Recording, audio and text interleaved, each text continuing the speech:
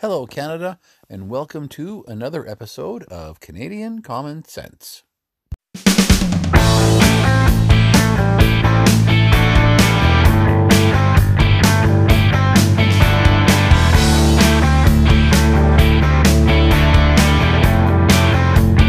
is Canadian Common Sense with Lewis and Tony. Good afternoon, Canada. Today's date is August 25th, 2020, and it's Tony here in Saskatchewan. And Lewis out here in BC. How's the forest fire situation out there, my friend? Getting better. Good. It was the fire that had us evicted, or not evicted, but evacuated from our job site is pretty much out now, and the residents are going home tonight. And so that's all good. And but I mean, there's fires kind of still burning all over the province, but we've been hit with a lot cooler weather in the past several days. So starting Saturday, it got a lot cooler, and that's helped out quite a bit. Oh, well, that's great news. I'm happy for those families. I'd seen some pictures up on Facebook from Penticton, which I know is not far from you, and there was a shot of a couple of different mountains, and it was just they were all on fire. So all I could think was, "Oh my God, that did not look good." So, No, and it wasn't good for a bit. yeah, well, I'm glad that the situation's improving now. So, Yeah. all right, Canada. I think Lewis said this last week that when we come back Tuesday, we're still going to have a heck of a show for you. And yep, politics has not taken a break. So, on the show tonight, there's a new sheriff in town, and his name is O'Toole. Katie Telford's husband, not the innocent bystander we thought he was. We just won't go away. And as much as I hate to say it, Lewis and I are proven right again. So where do you want to start today, my friend? Well, let's start with you and I were right. That's always a good place to start.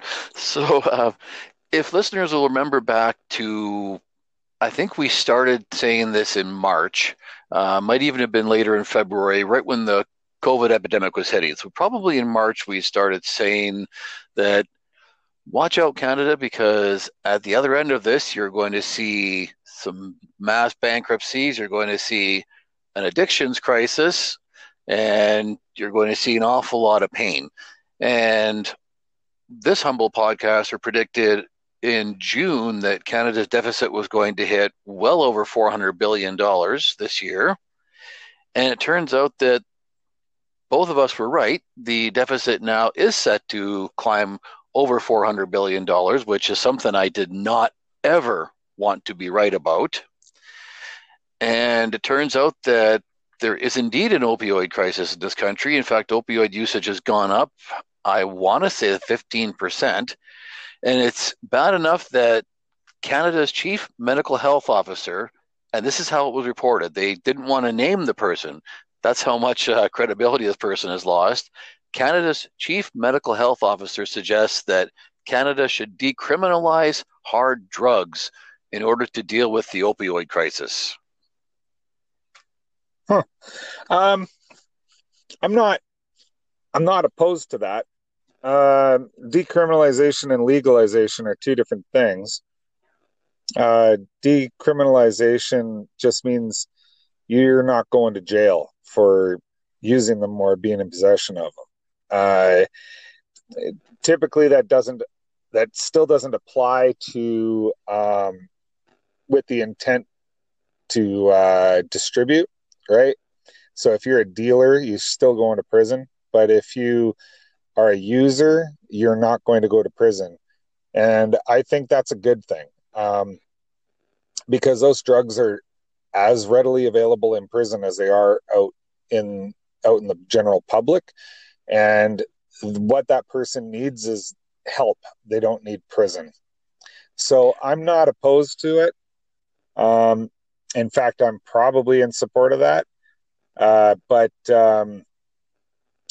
I'll let you give your insight on that. But I'm getting my My opinion has been formed from years of talking to RCMP officers and to um, drug counselors. So it's I, I I probably have a more informed opinion on this than most people would. But yeah, I mean, I'll let you talk about it. But then I do want to talk about um, an issue in Vancouver and Victoria regarding the opioid crisis. So Okay. And yeah, I mean, you had predicted that this was going to get worse, and it has. You've actually taught me something in that I didn't realize that decriminalization still meant that the street dealers themselves would still, you know, be able to be charged and go to prison. So now my opinion actually has shifted somewhat because yeah, otherwise I would have not have been in favor of decriminalization. But when you present the case that way, if we can still go after the dealer, then I have less of a problem with it. yeah, and it's all because the user is addicted, and they don't need prison; they need help. True. Yeah. Um, but what I do want to touch on with the opioid crisis is we said back in March when all this started that overdose deaths were going to go through the roof and that it was quite possible that more people were going to die from suicides and overdose deaths, like the increase in those numbers month over month, year over year, that there might be more people dying from those types of deaths than from COVID itself. And I hate to say it, but I was right. And you were right.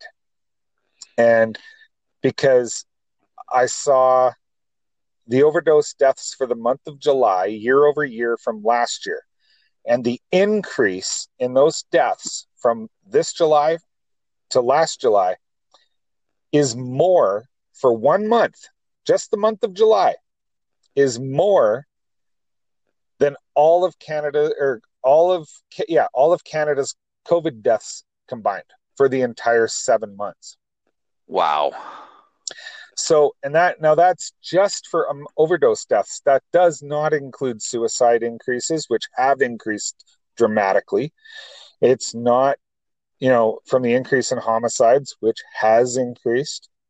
So, I I'm saying right now, it is fact now that more people are dying from the so-called cure than they are from the disease. Yeah, isn't that pathetic? And you're right. I mean, we had talked about this back in March, and you said it exactly right that this was what was going to happen.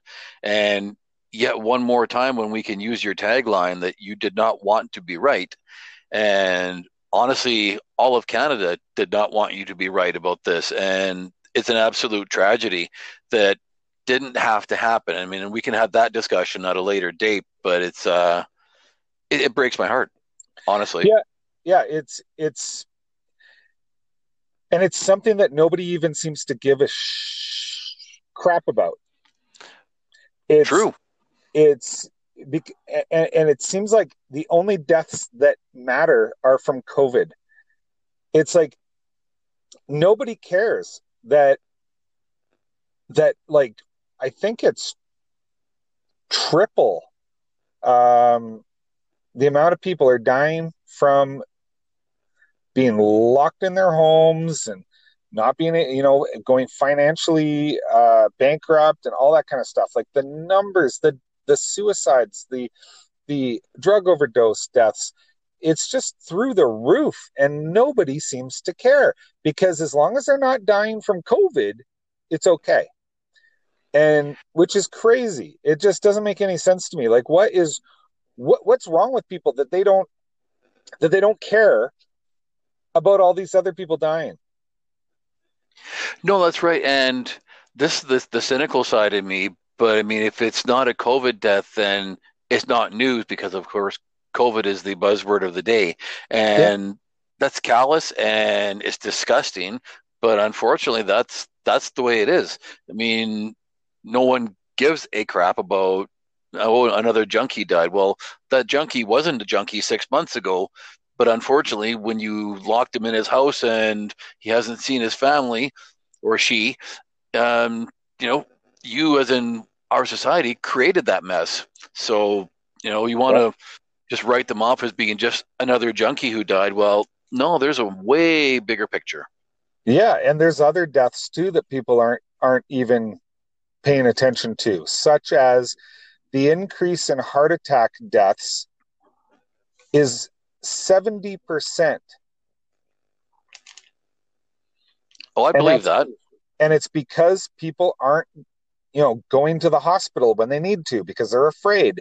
They they're having elective surgeries are all being postponed or canceled, and a lot of these elective surgeries, like, they're the word elective isn't even appropriate because these down the road could be life-saving surgeries for these people. And but yeah, heart attacks are up 70%. Yeah, and what also hurts, and this is a U.S. number, but I mean the numbers tend to be similar here. In the U.S., early diagnosis for cancers are, how do I word this? There's a 46% increase in late diagnoses for cancer. Let's put it that way. So people Yeah.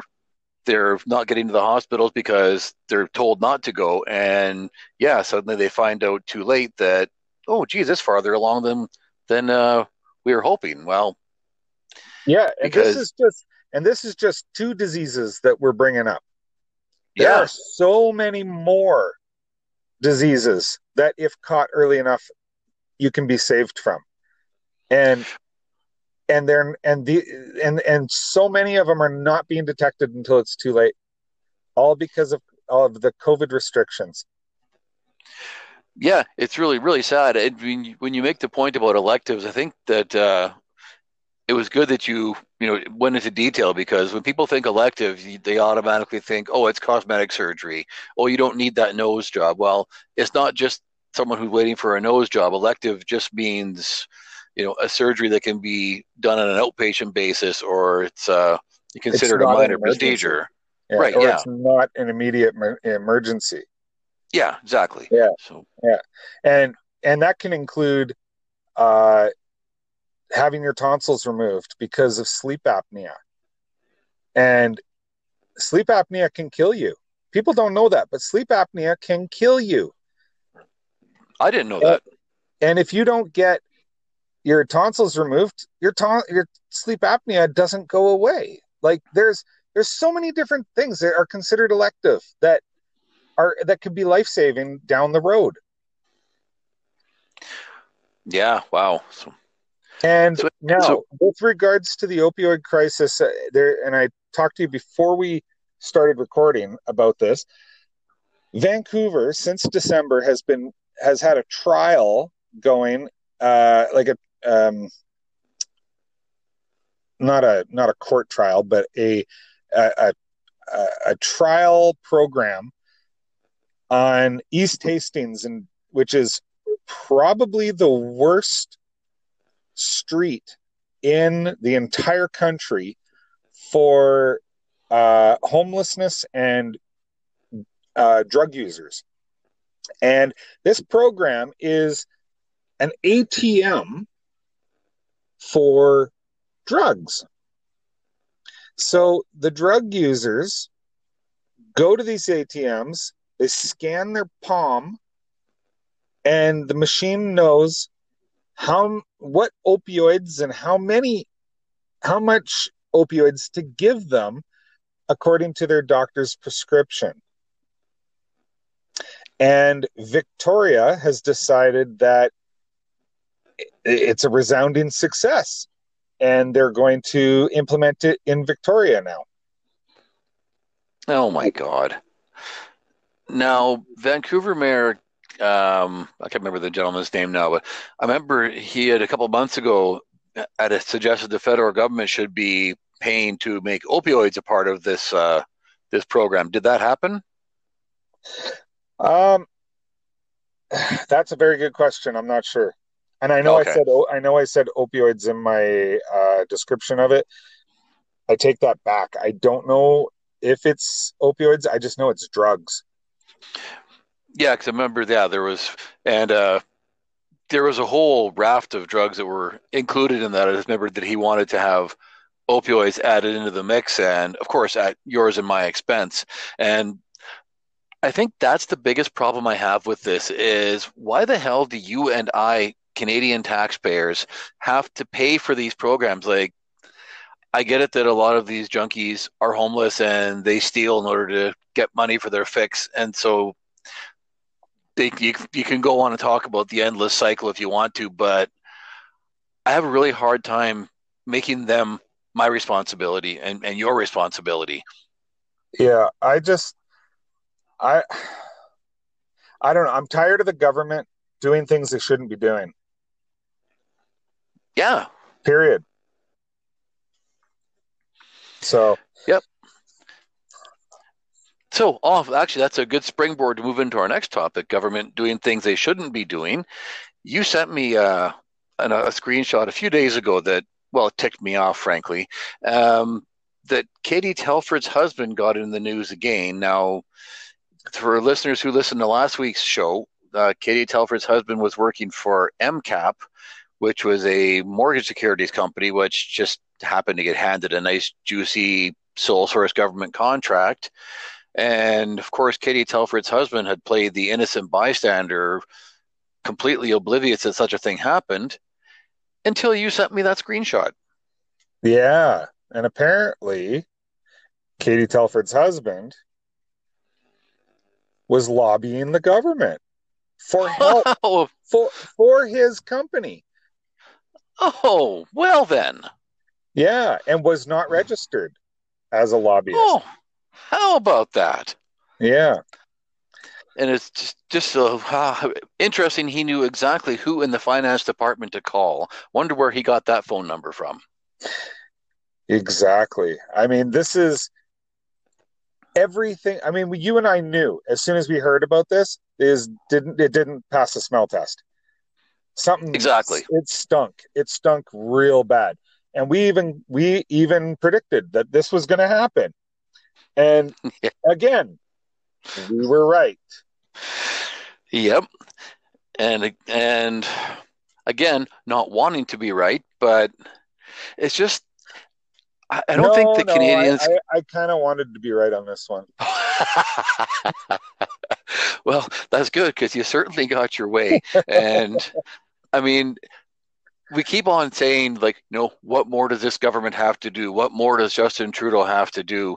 And when you see this same pattern going on and on again, and I'm sure that if Mr. Polyev and the ethics committee were allowed to get together and go through all these redacted documents and get them unredacted, you would see just more examples from more departments. I mean, even just the number of boondoggles you and I have brought up on this show should be enough to bring any government down. But yet we continue to scratch our heads and say, "What the hell, Canada?"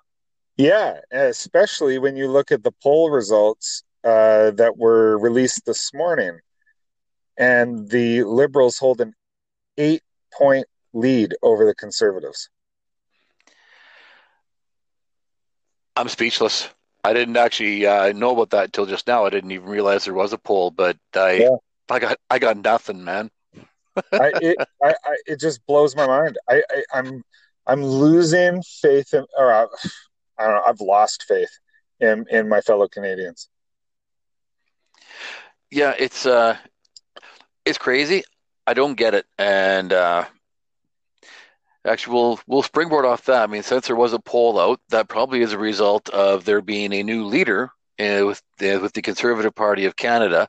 Now, listeners, if you heard Lewis's rant on Monday, then you would know that not only do we have a new leader for the Conservative Party of Canada, so he will be the new leader of Her Majesty's loyal opposition, Mr. Aaron O'Toole. And I loved the descriptor line you used for your rant, Lewis, so I'll let you repeat that. Oh, don't worry. Nobody else knows who he is either. Yeah, that one. Yeah. Well, and it's true. I mean, nobody does know who he is. Even a lot of conservative voters, not necessarily members of the party, because they all know who he is now. But Yeah, there's a lot of conservative voters across the country who don't know who he is either. And I even had one of my employees say to me this morning, "Who is he?" And right. so that's that's the obstacle that conservatives have ahead of them right now, especially if there's going to be an election this fall. Yeah, and actually, I do want to touch on that after we go through Mr. O'Toole for a bit here. And I did have to roll my eyes today when I was reading a statement from him saying that I think how he worded it was trying to talk about the big conservative tent and that he was elected as a pro choice candidate. And I said, wait a second. The first thing you did as soon as you declared your intention to run was talk about being a true blue conservative and trying to court all the pro life social conservative types. So just a little disingenuous, sir. Well, like I said last week, and I've said in prior episodes, there's no place for social conservatism at the top right now. Canada's past that. It's way in our past.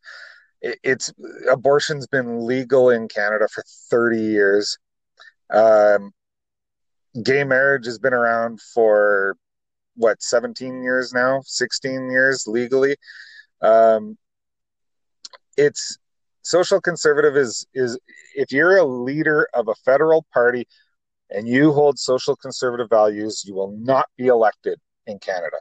And and Andrew Scheer proved that. Oh, he did. And I remember back, I guess, gosh, it's been over 20 years already, starting a provincial political party. And of course, that issue came up in Alberta.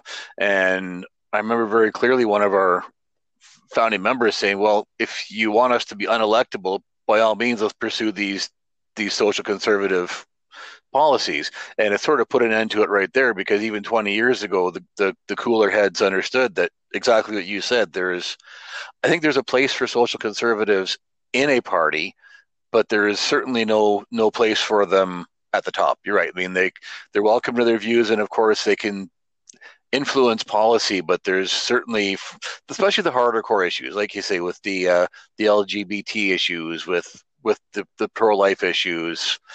There's just no room in the Canadian conversation anymore because our laws have moved beyond that a generation ago. Yeah, and honestly, I mean, I don't think governments should even be involved in that kind of stuff. I mean, so like social issues should be between you and your own conscience. Um, I don't see a place, especially for marriage and stuff like that. It's like the government shouldn't even be involved in that. I mean, the only thing they should be involved in is like if there's a divorce, you have to and you're going to family court. That's it. Otherwise, government shouldn't even be involved in that. No, the government actually doesn't really need to be involved in marriage at all. And I think if you took the government out of the marriage business, there wouldn't be this kind of tension because then it would just be you go to your local whatever your local Lions Club or whatever civic organization to take care of this, or Yeah, your independent marriage commissioner or whatever, and then it wouldn't matter. There wouldn't be any kind of stigma.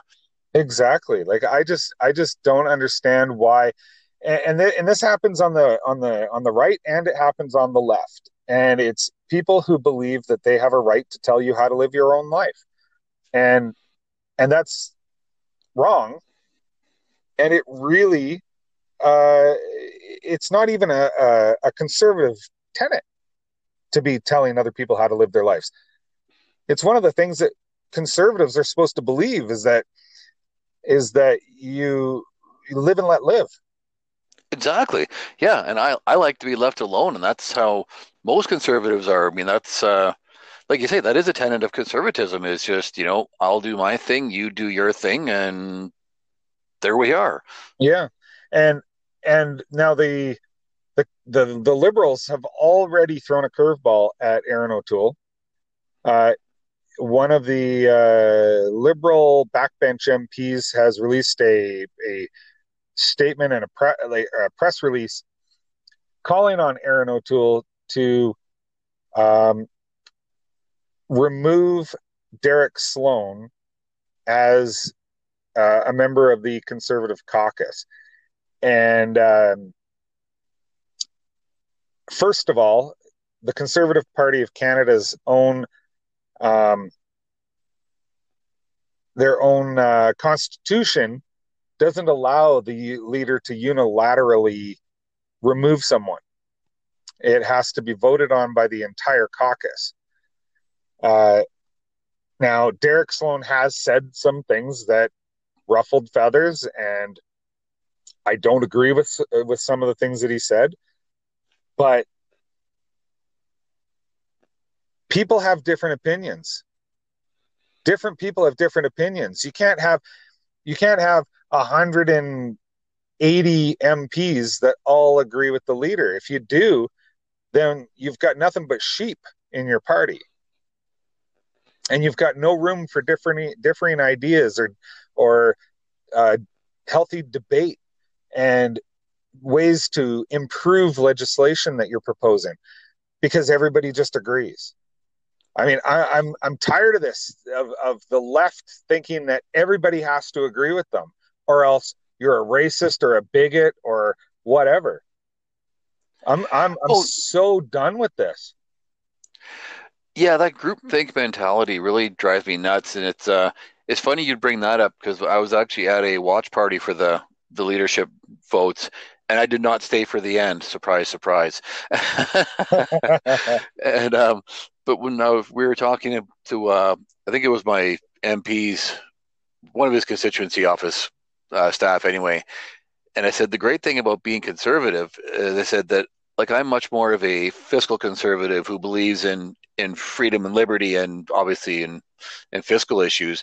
Said, but I can break bread any day with social conservatives or whoever, whether I agree with them or not, because I mean, as conservatives, we're allowed to do that. We don't have to walk in lockstep with one idea because that's what the leader said.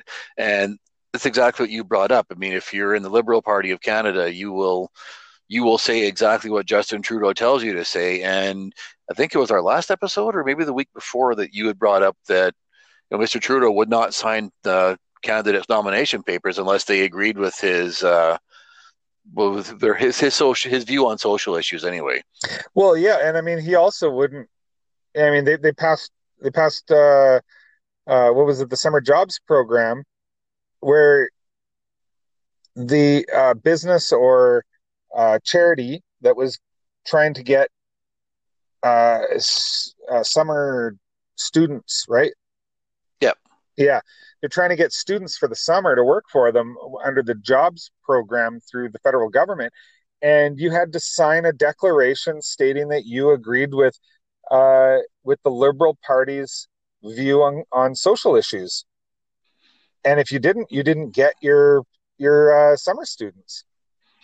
Yeah, I remember that. There was actually just east of Saskatoon here, there was an organization that was unable to run their summer festival for that very reason. So, Yeah, and I mean, yeah. and even and I said this back then. I said, like, even if I agreed with him, or even if I agreed with those social viewpoints, I'm not signing it. Just out of just out of principle, that the government doesn't have a right to tell me how to think. No, exactly right.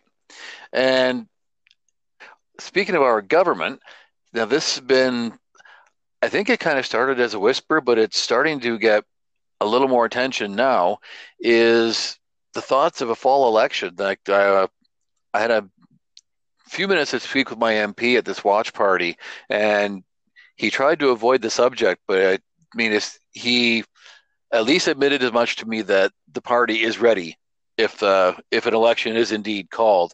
And I think the only wild card now is, will Jagmeet Singh be willing to pull that trigger and start an election, and then just yesterday, or maybe it was today. I think it was yesterday. I had heard that the NDP had announced that, oh no, we've done some fundraising. We do have some money. We can fight an election. So, do you think that's a sign that maybe we're ready?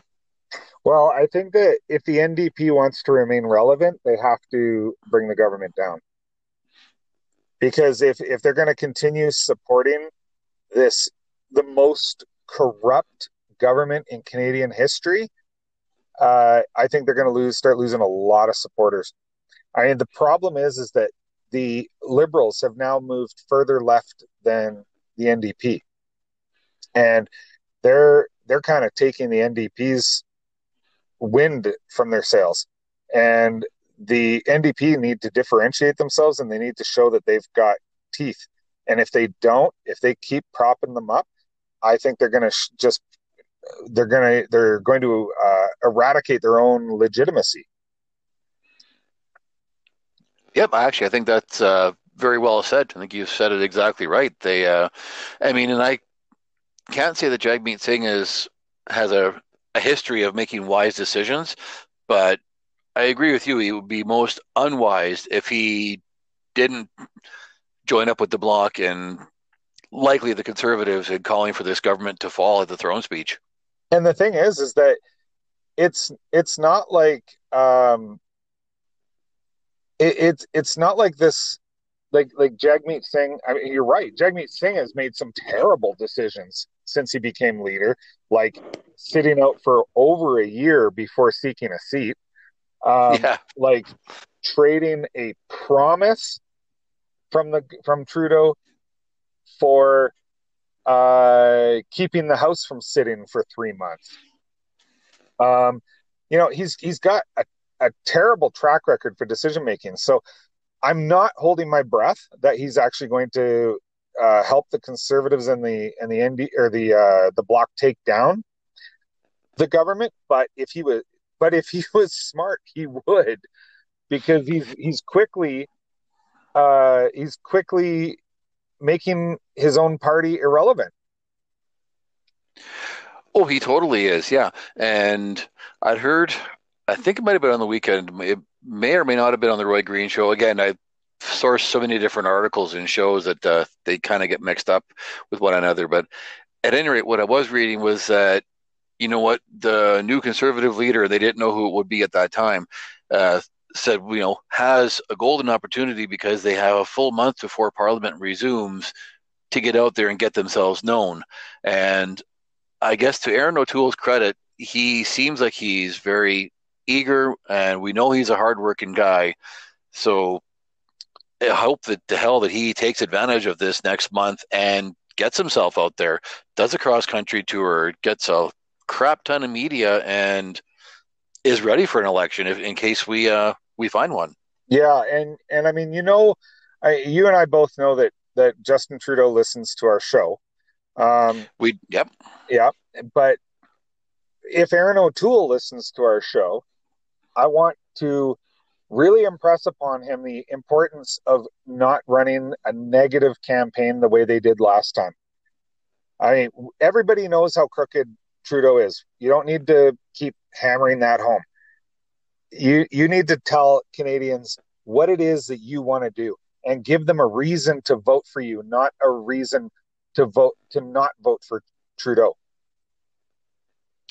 That's very well said. Yeah, I Now, mean we see in well, especially in our neighbors to the south, and again, America, I love you, and we do have U.S. listeners. Uh, the tendency they have, I mean, that's the whole thing right now is nobody's saying vote for Joe Biden. They're saying vote against Donald Trump, and oh, Republicans are saying don't vote for Joe. And so then it's like, okay, so your choice is don't vote for Donald Trump or don't vote for Joe Biden. It's not vote for either one of them. exactly. I mean, if you watched any of the DNC, which I did not because I would have thrown up, um, I listened to Ben Shapiro do his rundown on everything after each night, and I'm glad I didn't watch it because it was disgusting. I mean, it was just celebrity after celebrity after celebrity saying how awful Trump is and how nice Joe Biden is. But that's the only reason they gave to vote for Joe Biden was that he was nice. And it's like, yeah, lots of people are nice. I mean, Trump's not nice, but lots of people are nice. That's not a reason to vote for them for president. Yeah, no kidding. I'm glad you mentioned Ben Shapiro because I actually didn't listen to his show until you had talked about it, and I'm liking him more and more. I got to say, he's very on point. He's probably one of the smartest hosts I've listened to. Yeah, and what I like about him is that he will call out whoever deserves being called out, whether they're Republican or Democrat. I mean, he's not a fan of Trump, and he makes no bones about it. But he does give Trump credit when credit is due. But he also takes him to task when he deserves it. And he does the same thing for the Democrats. And yeah, I really like his show. And I mean, anybody who's interested in American politics at all, I highly recommend Ben Shapiro's show. Yep, I agree with that. So, all right, now back to Canada and the gift that keeps on giving that we can't stop talking about, or I should say that we can't stop talking about, Oui, is oui. wee wee. Yes. And so it turns out that when they were, how do we say, applying to administer the student volunteer program, had sent a proposal over to cabinet, and this proposal just happened to feature pictures of Margaret Trudeau and Sophie Gregoire Trudeau. Not that they were trying to influence anything. Oh, interesting. Yeah. Did you So just also a did you also hear uh, that the who was it? Oh, I hate when I do this. I have a point to make and then I totally forget right when I'm about to tell you what it is. But they were actually told by like Trudeau and company were told by government officials, I believe, that we was not capable of carrying out this program. Yep, they were told that, and gosh, I want to say that Bardas Chagger was actually the one who had that news delivered to her, Yeah, but who was it? Who was it that told them? it was it wasn't even a senior bureaucrat. I'm trying to think of which government department it was. It was Yeah, but they did an examination of we and said they do not have the infrastructure in place to be able to pull this off. yeah, and God, was it? I think it was the Privy Council office, wasn't it? It may have been, yeah, but yeah, they were told that we, under no circumstances, could we pull this off, and gave it to them anyway.